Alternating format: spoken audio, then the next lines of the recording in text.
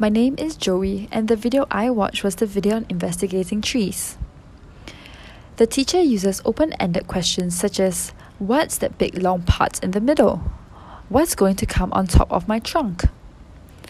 The classroom and neighborhood was the environment for this investigation.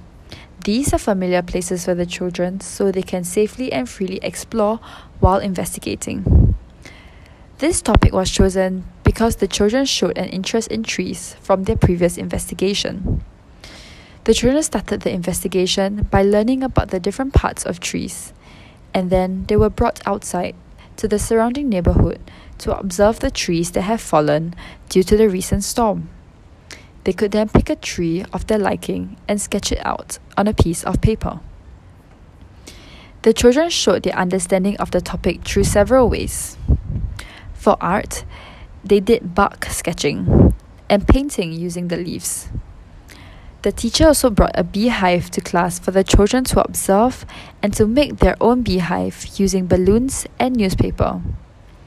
For numeracy, children compared leaves of different shapes, sizes, and they sought them out. The children presented their understanding of animals living in the trees through a storybook that the teacher read during literacy lesson. For science, the teacher spent a lot of time to bring the children outdoors to look at the trees, and when the children found something interesting and unknown to them, they investigated further and did deeper research to help them gain more knowledge. During the elaboration phase, children and teachers asked questions about trees that they want to know.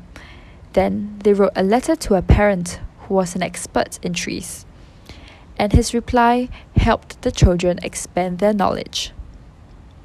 The parents also contributed to this investigation by making collages with 3-dimensional structures.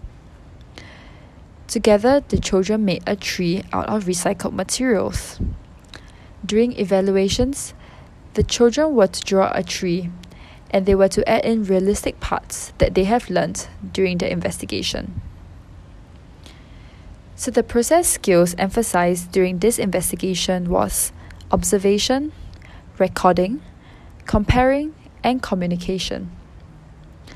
The one key learning I have learned after watching this video is that using inquiry-based learning touches on topics that children are interested in, and because they are interested, they would be willing to go the extra mile and to put in the extra effort to dive deeper into the topic, thus gaining a better understanding of the topic as a whole. However, the one question I have about inquiry-based learning is that what if the topic the children are interested in is something that they are already familiar in and they are very comfortable with? What if the topic is within their comfort zone? Should the teacher still go ahead and do the topic knowing that the children already have the knowledge in that area?